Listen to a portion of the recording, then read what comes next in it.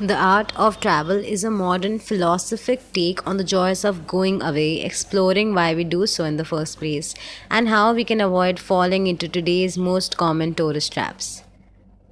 The man behind this company is Alain de Botton, a Swiss born British philosopher and writer. He's published over 20 books, most of which look at various aspects of modern life through the lens of a philosophy. The art of travel, for example, examines why nowadays travel is both so desirable and yet often so disappointing. Instead of the latest tips and tricks, it prompts you to ask more fundamental questions when touring around the globe. So, travel doesn't work as an escape because your biggest problems come from inside.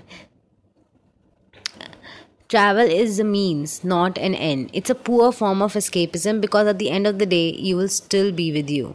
What I learned from on that trip was the same lesson the fictional character Jean das Essenthal discovered in the 1884 French novel A Rebors. Essenthal is a French recluse who spends all his time reading, but once he reads Charles Dickens, he feels a desire to go see London. He books a train ticket and packs his bag. Excited about his trip, he buys a guidebook and goes to an English pub just before setting off. Once the time comes to board the train, however, he feels he's so worn out from all the Britishness he's experienced that he never actually leaves home.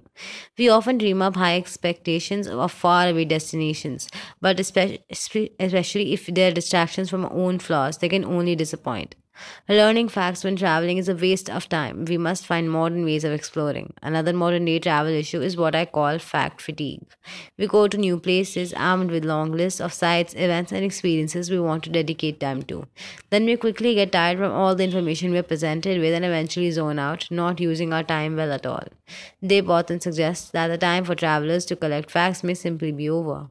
There's a wonderful book by a German author called Measuring the World. It's about Alexander von Humboldt's great voyage around the globe, in which he measured, tracked, and documented many natural phenomena for the first time in history. Humboldt was in constant amazement because he was constantly busy, something modern travelers aren't. His trips had a purpose. Nowadays, travel is a luxury. We can afford to do it on our spare time.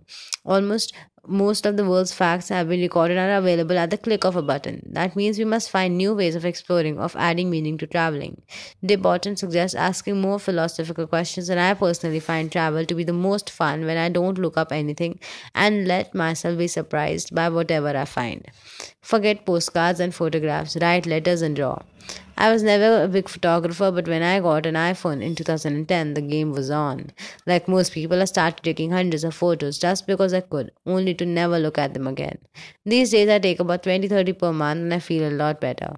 It allows me to experience things in the moment. If you have traveled pretty much anywhere in the world, in the past decade, you know this is a big problem. Selfie sticks, drones, and over 100 million new pictures on Instagram every day. Imagine how many copies of the exact same scenes you create.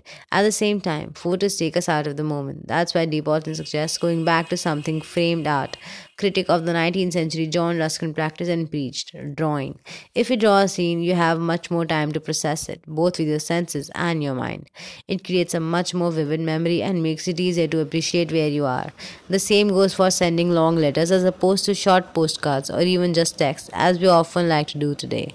The longer you take to process your travel experiences, the more fondly you remember them. It's not about the resulting picture or reaction to the letter you get, but about the state of mind making them creates. As John Ruskin put it, the highest reward for a person's toil is not what they get for it, but for what they become by it. What I like about the art of travel is that it connects an everyday experience to old perspectives from thinkers you would never relate to otherwise. The figures from history deep and selects aren't just the greats everyone knows, which makes for refreshing perspectives. A good read if you feel some of the travel's contemporary pains catching up to you.